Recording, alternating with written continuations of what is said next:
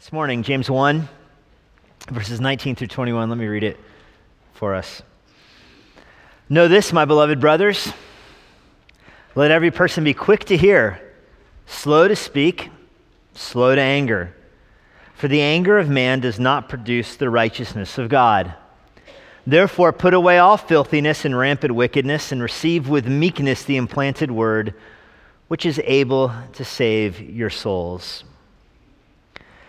The Bible tells us to present our members, the members of our body, as instruments to serve Christ.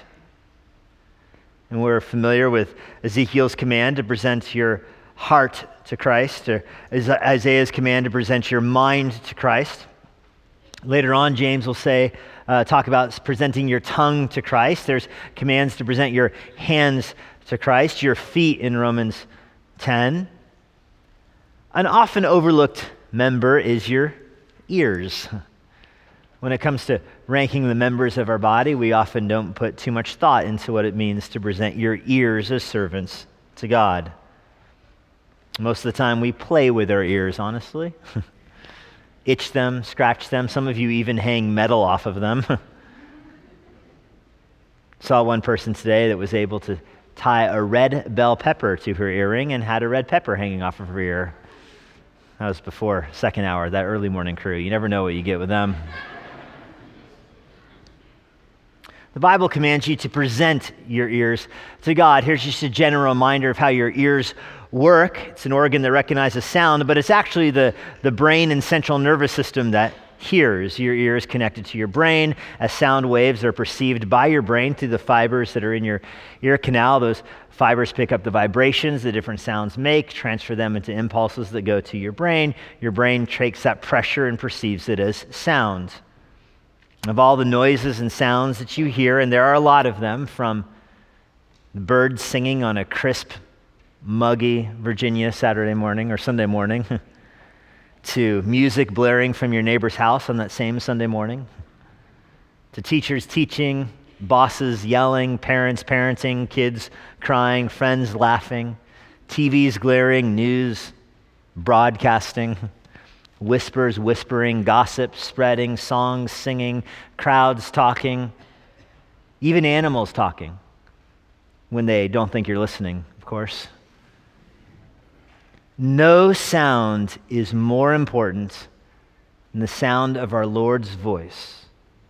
The most important sound your ears will ever behold is the voice of God speaking.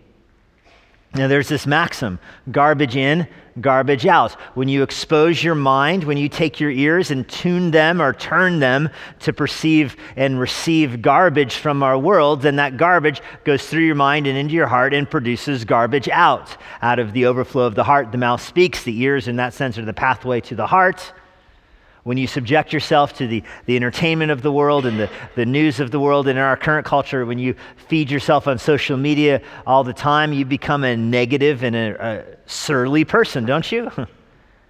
When you're constantly putting in front of your face what is wrong with this world and all that is wrong with our society and wrong with our politicians and wrong with, and you walk outside and you hear the bird singing, you get angry at the bird. For some political reason. Well, you didn't vote. It's a bird. It doesn't vote. That's the problem.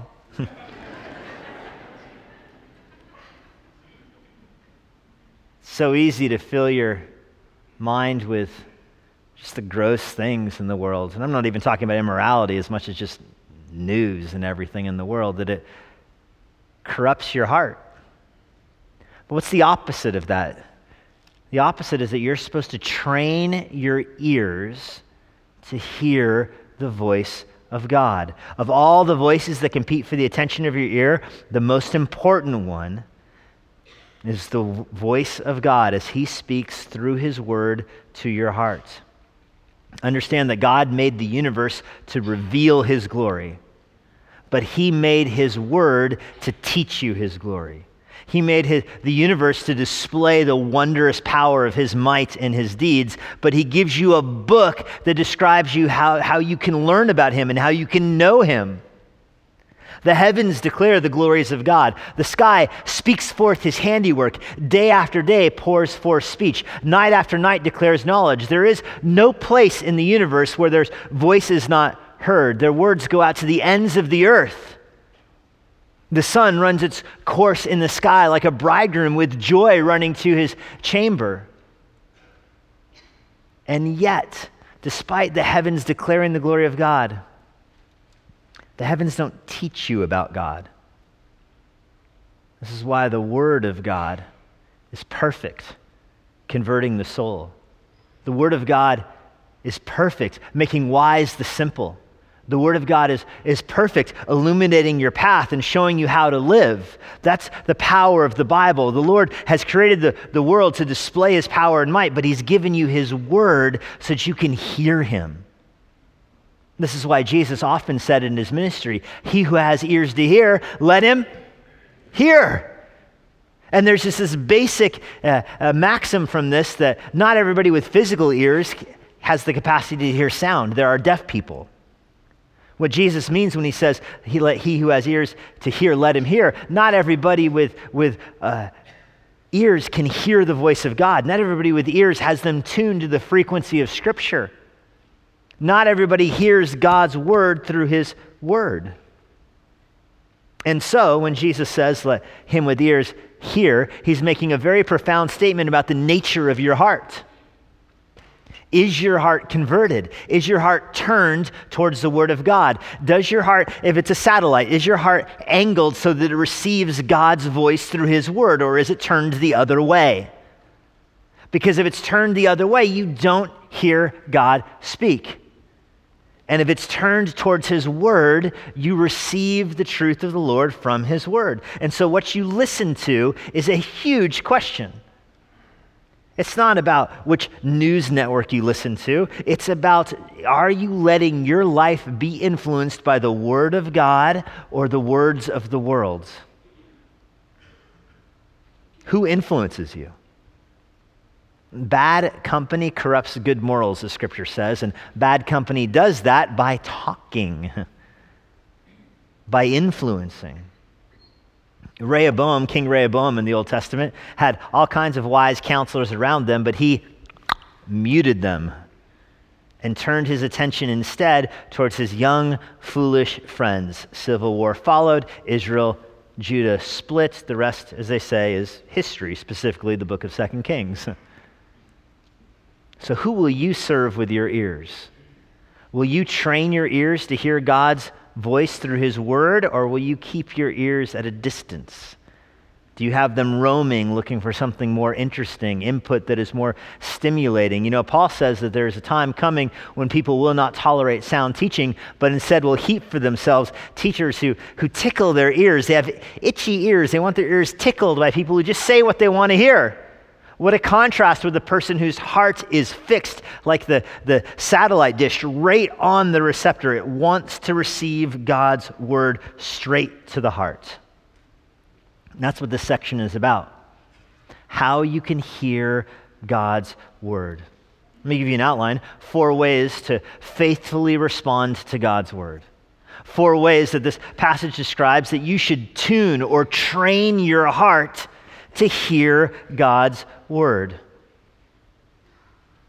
You know, you're serving something. Everybody is serving something with their heart, their affections, with their mind, which is their thoughts, with their hands, which is their actions, with their feet, which is their locations. What are you serving with your ears? What are you allowing to influence you?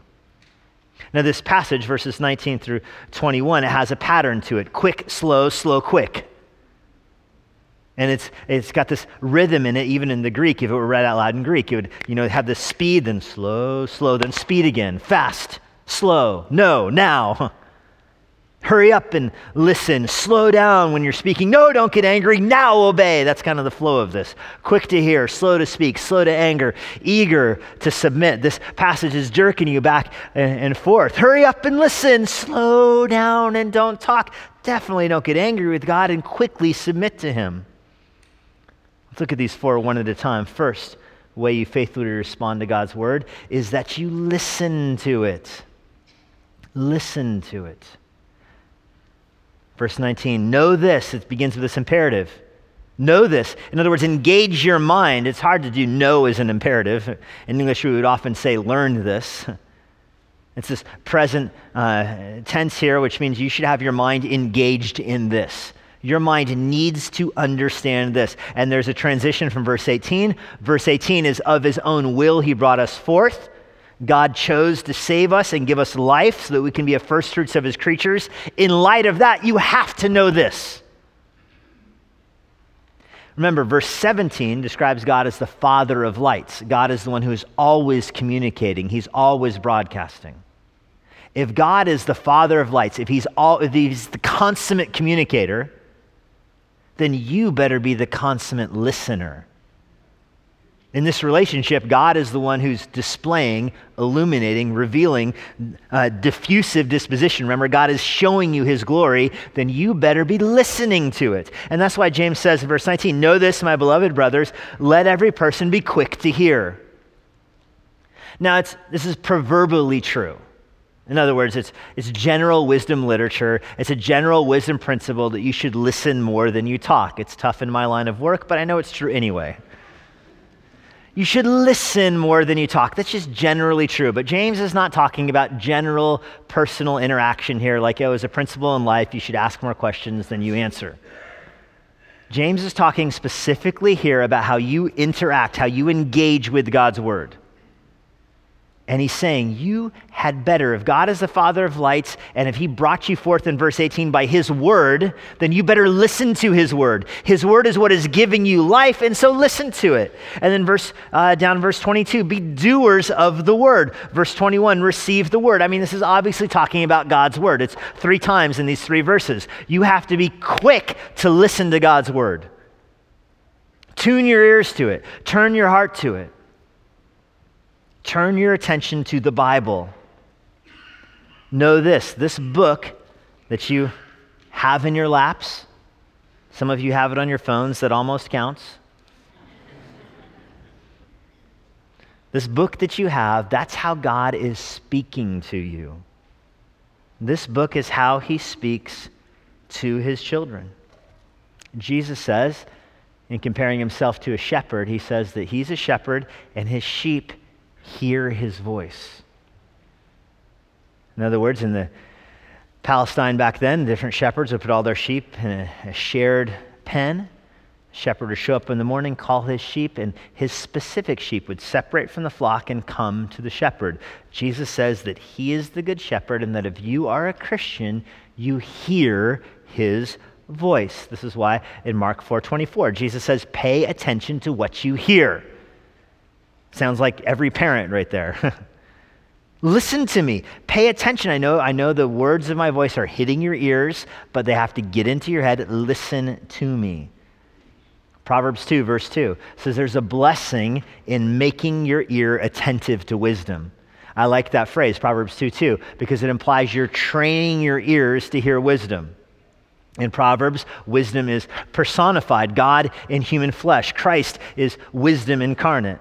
You have to train your ears to hear the words of our Savior, which come through this book. And then you apply it to your life. You see how the Bible applies to your life. This is Psalm 40, verse 6. In sacrifice and offering you have not delighted, but you have given me an open ear. This is God's gift to you. He opens your ears so that you can hear his words.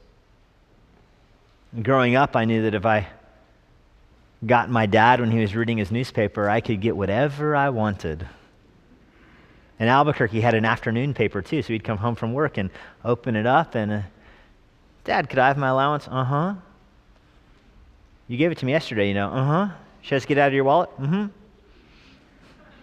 Later, it'd be, where did my money go? Dad, you told me. And I fear that some people read the Bible like that. The words are in front of their eyes, but it's not just bouncing off of them.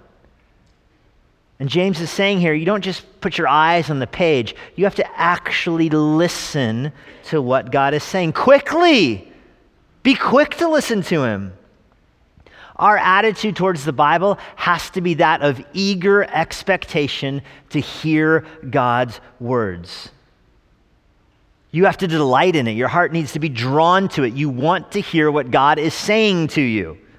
And God is not like us. He is distinct, different, separate from us. He's holy, unapproachable by us, and yet he's spoken to us. This is what theologians call condescension, that God, though he's exalted and transcendent above our universe, has come down to us, and he's come down to us with his words. We don't see God, we read about him in this book. And so we have to train our ears to be dependent upon God's word. I mean, I understand how unusual what's happening in this building right now is. Outside, people are driving by. They're going to basketball games and soccer games and science fairs at Thomas Jefferson today. I mean, they're doing things today. Some people are just going to Starbucks where they'll sit down and read their newspaper and drink their coffee. And this is Sunday. This is their day to just hang out at the coffee shop. Leave them alone, they think. Not you. You come here to sit in a big room and open up a book and listen to me talk about the book. And you'll make changes in your life based upon what you hear from God's word right now. I mean, that's incredible. There's nothing else like that in the world that's happening. I mean, there's other things that happen at church, of course. There's fellowship and there's singing, but the focal point, really, what's the magnet that's drawing us together is the study of God's word. And you'll listen to a book being taught that's 2,000 years old, the most recent part of it, and you'll go away and you'll change things in your life based upon it. I mean, that is astonishing. Do you understand how weird that is? It's surreal. And no other religion has anything close to that. I mean, other religions might have their own liturgy, or they might have somebody giving a homily or a meditation from some book, but I mean, it's, quote as many poets as they want. It's not this. It's surreal what's happening here. Crazy to those on the outside. But to those on the inside, we're hearing God speak to us through his word. And I hope you have that eager expectation to hear. I hope you approach God's word hungry to be fed. I want to listen to God. I want to hear his voice in the word. Some of you are even taking notes. And you sit closer to heaven. If you take notes here on earth, you get better seats in heaven. I think it's true. Maybe not. Is your heart engaged with God's word? I hope that it is. I hope that it is. And you encounter problems in life, I hope you know where in the Bible to go because you're a student of the word. Luke described Apollos as a man who is mighty in God's word. What a great phrase. Apollos was mighty in the scriptures. I hope you're mighty in the scriptures. I hope if somebody meets you, they walk away and go, man, that person is mighty in the scriptures. Do you know how to respond to difficulties in life from God's word? Heard somebody this week say, Jesus didn't really condemn same-sex marriage. And my mind goes, boom, I know the verse. Yes, he did. I didn't say that out loud in my mind. Do you know the verse? Somebody says, lying's not that big of a deal. It depends on the end. Do you know the verses that tell you not to lie? You're tempted to some kind of immorality or to look at inappropriate things. Do you know verses in your mind to train your heart not to do that? Have you attuned your ear to hear God directing your life through his word or not? Do you have a devotional life? Are you opening the Bible? I hope you're not eating on Sundays. You don't just eat physically on Sundays. I hope Sunday's not just your time for spiritual food. I don't need to read my Bible. I went to church Sunday. Man, that's a malnourished, starving Christian right there. That sheep is, keeling over. You need to eat. You need to read the Bible for yourself. Feed yourself. Because this is how God is speaking to you. Luther said, when the Bible speaks, God speaks. And so you should read the Bible devotionally, wanting to hear from the Lord. There's a certain joy that should strive to develop in your heart as you read God's word. When you're listening to sermons, engage with your mind. Even take notes. Be engaged in the sermon. When you're doing your devotional reading, have some kind of system, have some kind of method where you're internalizing the word. Memorize scripture, read it and listen and bring it into your heart. John 8, verse 31 says, if you abide in my word, you are truly my disciples, and you will know the truth, and the truth will set you free. This is how we realize our freedom. We listen to God's words. Well, first, you faithfully respond to God's word by listening to it. Secondly, you listen quietly. That's what James says in verse 19. Be quick to hear, but be slow to speak. Be slow. In other words, when you're reading the Bible, you're receiving. You're not giving. You're taking it in. There's a human tendency to want to add our words to God's words. There's a human tendency to want to help God along here. Oh, God, I understand this area of theology. I have one thing to add to this, God. I understand human depravity, God, but I would just like to make one comment on this. People are born, I'm just using an example, people are born sinful and depraved, but God, I like to think of them more as morally neutral people. That's adding to God's word. That's you speaking. That's you telling God what his word should say instead of what it actually does say. It's elevating our own ideas about what God should do or what God has done to the level of theology. It's saying, whenever I hear somebody say, I like to think of God as, mentally I just tune out right there. To me, Jesus is like, what does that mean? To me, no, don't add to what God is like. Just read and receive. Don't elevate your ideas to the level of Scripture. Everything from the person who says, I like to think of people as this or God as this, to the other person who says, I have these extra books in the Bible. I've got a whole other section of the Bible that we believe is God's word. No, that's speaking to God. Stop it. There's not blank pages at the end of your Bible. And if there are, don't fill them in as if they're God's words, okay? God has spoken. His canon is closed. This is the scripture he's given. Be happy with it. And it's not just in areas of theology, it's also in practical living. The Bible has a category called man-made rules, where there's things that are true and people make up rules to help them out with those things. So for example, you know that drunkenness is a sin. And so people will say, oh, drunkenness is a sin, so therefore Christians should abstain from all alcohol altogether. Now that may be wise in some circumstances or maybe not, but see what just happened there. It took a truth, drunkenness is bad, and I've added a new rule to it. All alcohol is bad. Boom, there's my rule. It's a man-made rule. It's not from the Bible, but it's my rule to guard me from this.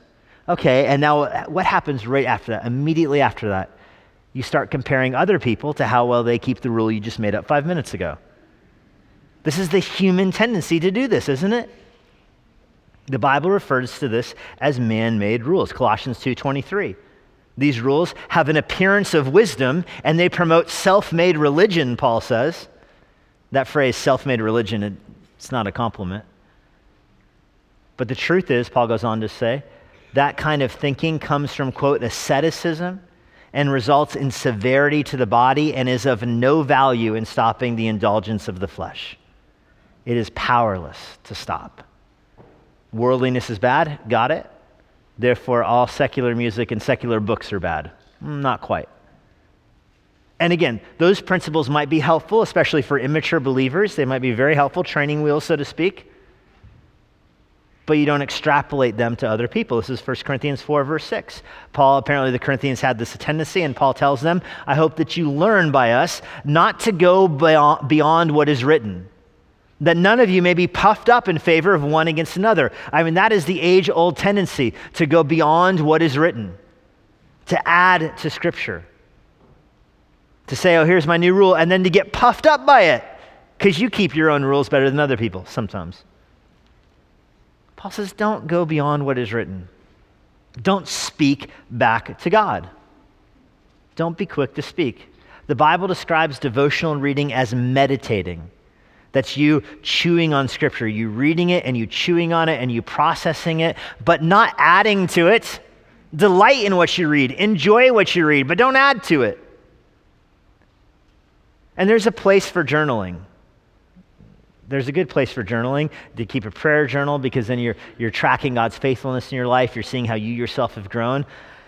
But let me warn you against something that's very, very common today, and that's people who have a devotional life where they close their Bible, open their journal and then write down what God is saying to them. Very dangerous, very bad. Because the Bible's closed. That's the first hint something is wrong. Bible closed, notebook open.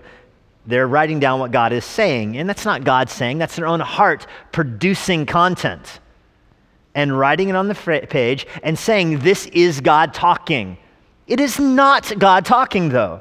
It's their own heart talking. This is in violation of all kinds of scripture passages, specifically James 1, verse 20. Be quick to hear God's word. Be super duper triple dog slow to speak it. Somebody says, oh, the Lord told me this. If I can quote the prophet of our age, the Christian rap group Cross Movement,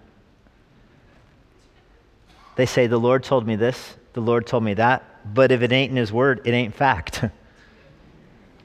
To which I say, amen.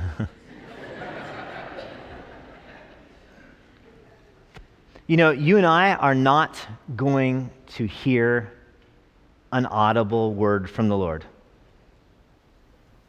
We're not. As you deposit truth from God's word in your heart, as you listen to God's word and you're depositing it in your heart, there may be times in life where God brings things to mind.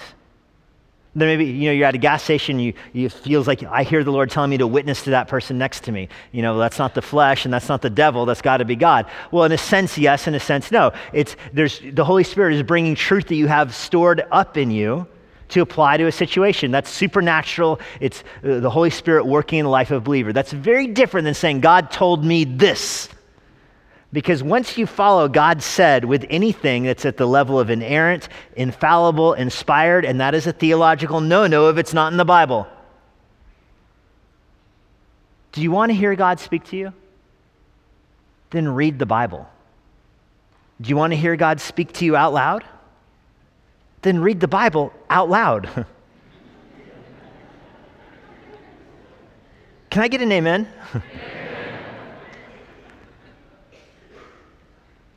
And I say this just because people drift. They do things that are unwise. And they say, the Lord told me this. The classic example is, a college guy coming up to a girl and saying, the Lord told me that we should date. Well, what's she supposed to do? Argue with God? So she goes along with it for a few months and comes back to him and says, the Lord told me to break up with you.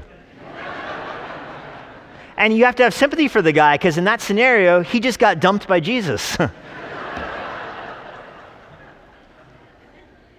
It's silly when it comes to the college level dating, but recognize that kind of thinking, look at the instability that happens in grown-ups with that kind of logic.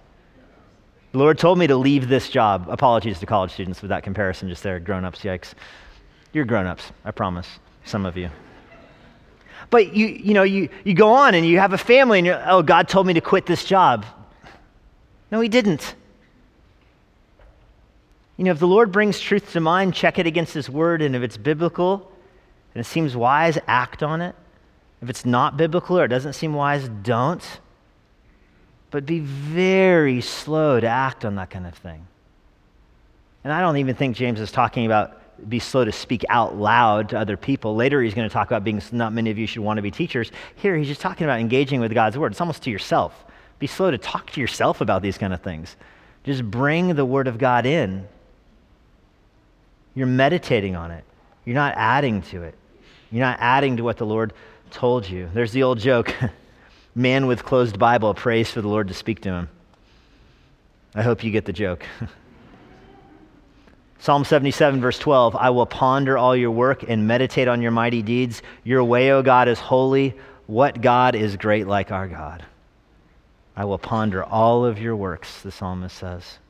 Well, first, listen. Secondly, quietly. Third, don't argue. Don't argue with God. Doesn't this sound like parenting? Listen, shh, and don't argue with me. This is James's language here. You present your ears to God. Be quick to hear, slow to speak, slow to anger. The basic point here is don't dispute with God or his word. What you find in the Bible, have the attitude of receiving In verse 21, he's going to contrast it, arguing with meekness. Meekness is receiving the truth. Arguing is disputing the truth. You don't want to dispute it. Don't have your Bible reading go through a pre-existing grid of things that are okay about God and things that aren't okay about God. I believe this theology, not this theology, so everything I read, if it sounds like it's over here, I'm going to reject that part of the Bible. No. Don't argue with God. Just receive what the Word says. And you might think, okay, really, I don't think you're understanding this passage correct, because who argues with God? Well, my friends, do you remember the context of James 1? Verse 2. Count it all joy, my brothers, when you encounter trials of various kinds. Did you argue with God when we were looking at verse 2? Because the Bible commands you to count your trials as joy. And it's so quick to say, ooh, that's too far, God. And James 1 is taking you through two ways here, two paths. James 1 verse 2, count your trials joy, because play that out. What happens if you think that God is actually sending trials into your life to sanctify you? Where does that path lead? Well, in verse 3, it leads to steadfastness and endurance. In verse 4, it leads to spiritual maturity. In verse 5, it leads to wisdom. In verse 9, to exaltation. And in verse 12, to the crown of life. So when you encounter trials and you rejoice because you know it's God who's working, you experience endurance, maturity, wisdom, exaltation, and eternal life. What's the opposite of that? It's arguing with God. It's saying, these trials aren't from him. And if they are, I don't like them. I don't want them. God, I've done a lot, but this is too much. So either, God, you're not involved in this, or if you are, take it back. Well, what does that life produce? And James also describes that. In verse 6, it produces doubts. Unanswered prayers. In verse 8, it produces instability, where you're not stable in life. In verse 10, it produces humiliation. In verse 15, it leads to sin and death. I mean, it's chaos out there if you don't receive with joy the trials you're going through. And so now do you see why James is saying, do not argue with God about this? Because God's working these things in your life, and you need to receive them as being from him, as described in his word, instead of pushing back. Yeah, it's not just that that's the only way to argue with God, although I think that's what James has in mind. The Bible describes other ways of arguing with God. People will often argue with God about his own theology. I had somebody tell me, I can't read Paul. So much of Paul I just disagree with. Not a new sentiment. Remember, Peter says the same thing, that Paul has writings that are difficult to understand, so people twist them like they do with the rest of the scripture. But you hear people say that, I just can't read this part of the Bible because I just don't like it. It's disputing with God. People want to argue about, for example, the doctrine of election, and I choose that doctrine because that's very similar language in Romans 9. People say if God chooses whom he's going to save, then why does he still judge people if he's the one choosing? It's Romans 9:19. Why does God still find fault for who can resist his will? And pause there in your mind. Do you hear the objection? If God chooses, why does he still judge people? And I think, how would I answer that question? And I have an answer to the question. There's a whole theological concepts behind how a sovereign God can work with volitional creatures without violating his sovereignty. I mean, there's a whole universe of truth there, and I think I would try to explain that. But look how Paul answers that objection. Romans 9, verse 20. But who are you, O man, to answer back to God? Will what is molded say to its molder, why have you made me like this? He's saying the same thing James is saying. Don't dispute with God. So big picture, God is at work in your life for his glory and for your good. Receive it. Because if you receive it, verse 12 says you receive the crown of life. If you reject it, look at what verse 20 says. The anger of man does not produce the righteousness of God. When you let God work in your life through trials, it grows you in maturity and leads to eternal life. But when you fight back, when you throw punches back at God, when you close your heart to him, when you dispute with him, it does not lead to righteousness. That road is fraught with peril. Ask Jonah. He argued with God. Look what happened to him. Receive what God has, knowing that receiving and responding to his word produces righteousness. Rejecting it does not produce the righteousness of God. And that just raises this kind of axiomatic question. If anger doesn't make righteousness, what does? If anger at God doesn't lead you to righteousness, what does lead you to righteousness? And this is the fourth point. Listen quietly, don't argue. Fourthly, obey. Obey. See, so much of this is like parenting, I'm telling you. This whole stanza has a do, don't do pattern to it. Do listen, don't talk back, don't get angry, but do obey, do receive.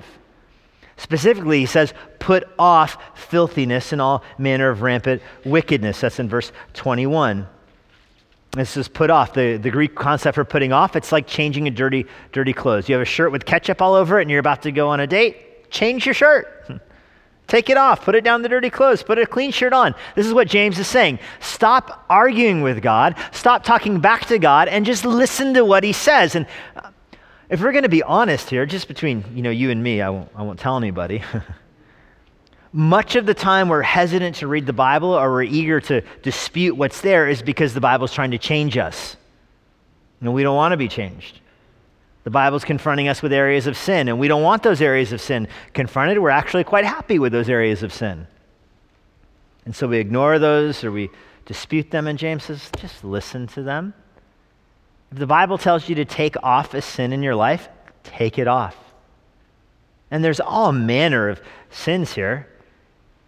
He's not giving you a specific list of sins. I mean, Paul is quick to do that. Paul is quick to give you a list of specific sins. James is saying there's all kinds of sins you're dealing with. Read the Bible, and when it tells you to stop them, stop them. Don't argue with it, but take off the filthiness you have in your life so that you can receive the word. And by the way, this Greek word for filthiness, there's one writer who uses it as a synonym for earwax, and some commentators think that that's what James has in mind here, speaking about the ear, that you have sin in your life that's acting like earwax and is blocking out the word of God. I mean, if you have a sin in your life that you love and you don't want to give up, do you see how that affects your devotional life? You don't want to read parts of the Bible that talk about that. You don't want to meditate on any part of the Bible too long where you'll get confronted in that. It's like earwax. So James says, get rid of that sin, take it off so that you can hear God speak. Put away that rampant wickedness and instead receive with meekness the implanted word.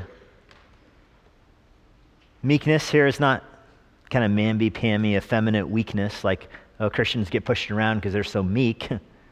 Meekness is strength under control. It's a virtue Jesus talks about. Blessed are the meek. It means you recognize that God is stronger than you, and so you're not going to fight him. That's the kind of meekness we're talking about here.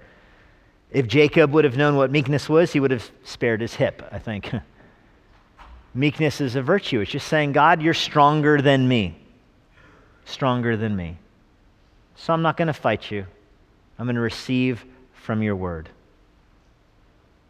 All of the Bible reading, all of the sermon listening, all of the camp attending, all of the Sunday school classing in the world doesn't mean a thing if you don't change your life based on what you see in the Word. One pastor used the phrase sermon immunity, that you get saved and you're excited to hear from the Word of God, and then you find things you don't want to give up or sins you want to keep, and so you start disputing with God. But eventually you get to the point where you stop arguing with God and you just sit there and let the sermon bounce off of you. Boing, like a toy arrow. No impact. You just go on with your life. You're here. You're not even arguing anymore. You just shake your head, and you go about your life as if this didn't happen. That's not eating. That's not listening. You're sheep. You got to eat. Sheep don't just lick the grass. They actually eat it. You have to digest the scripture. You have to respond to it. You have to obey it. It was Jesus who said, my food is to do the will of the one who sent me. I hope your food is the same thing, to do the will of our Lord. A slave in the Old Testament would be freed after 7 years. After 6 years, he'd get a year of freedom. After that 7th year of freedom, he could go back to his master and he could declare, I want to be your slave forever. The master would call a priest. The slave and the master and the priest would then be there, and the slave would say out loud in front of the priest, I love Yahweh and I love my master. Not enough to say, oh, we've come to a financial agreement that's beneficial in a mutual fashion. No, you had to say, I love my Lord, I love my master. And then the priest would take a tag and would pierce the ear of the slave. And the slave would have a mark in his ear the rest of his life showing that he has an earthly master. What an image for Christians to follow. If you are a slave of Jesus Christ, your ear should be pierced. Your ear should be inclined to God's word. You should be marked as someone who reads and responds to the word of God. You know, in the shepherd analogy, Jesus calls his sheep, and the sheep separate from the flock. The sheep, in the sense, they're more like dogs. You know, they come to their owner than cats. The cats would just mull about. If sheep were cats, they would never get out of the pen. They just, So here's biblical proof, by the way, that Christians should be more like dogs than cats. It might be a stretch, but it's in there in the white spaces. That you hear your master's voice and you respond. That's what James is talking about here. Receive the implanted word. God, like a gardener, plants his word in your soul, and it comes through your ears. So you read the Bible, and you allow it in, you allow it to influence you, and look at what happens here. It comes into your heart, and it gets implanted in your soul. So you've tuned your ears to Scripture. The word comes in, it goes into your heart, it implants in your soul, and then it produces fruit in your life. And out of the overflow of the heart, the mouth speaks. In fact, what kind of fruit does it produce? Well, in verse 21, it's able to save your souls. When you listen to God's word, that road leads to eternal life in verse 12, and here to salvation. That's what it means to be a Christian, that you hear God's voice. The other day I was at my gym, and there's an elevator there, and yes, the gym has an elevator. It's one of the strange things about being an American. You just get used to those kind of contradictions. Elevator door opens, and there's this mom there. She's on her phone doing something very important, I'm sure, and she's got her 4-year-old there who's like pulling on the mom's shirt, saying, Mom, Mom, Mom. The mom's like, yeah. And the kid says, I'm not going to go to childcare today. I'm going to go work out with you. And the mom's like, okay, sure. Clearly that child's not working out with mom. The mom has no idea what the child just says, but just agreed. And I think, I think so many Christians read the Bible like that. Just, yeah, sure. Without actually taking to their heart. Ask yourself, what sins are you going to put off? What acts of obedience are you going to walk in? How are you going to change because of what you find in God's word? So much of James is from the Sermon on the Mount. This is no exception. Matthew 7, verse 24. Jesus says, everyone then who hears these words of mine and does them will be like a wise man who built his house upon a rock, and the rain fell, and the floods came, and the winds blew and beat on that house. It did not fall because it had been founded on the rock. But everyone who hears these words of mine and does not do them will be like a foolish man who built his house on the sand, and the rain fell, and the floods came, and the winds blew and beat against that house, and it fell, and great was the fall of it. So 2 kinds of hearing. The first person hears and does, wisdom. The second person hears and rejects, folly and death. Jesus finished these sayings. The crowd was astonished at his teaching, for he was teaching them as one who had authority. That's why you lend your ear to your Savior, because his words alone have authority over your soul. Lord, we're thankful that you have a word for us from your word, and it never returns void. That you speak with clarity, power, and precision to our lives. I pray for the people in this congregation. I ask that their hearts would be in tune with your word, that your word would implant itself in their hearts and produce fruits. Help them this week be eager to hear your word. We ask this in Jesus' name. Amen. You have been listening to Emmanuel with Pastor Jesse Johnson. You can find more resources like this at ibcva.com. Here is a parting word from Pastor Jesse. If you have any questions about what you heard today, or if you want to learn more about what it means to follow Christ, please visit our church website, ibcva.com. If you're not a member of a local church and you live in the Washington, D.C. area, we'd love to have you worship with us here at Emmanuel. We're located in Northern Virginia, and for more information about when and where we worship, check out our church website.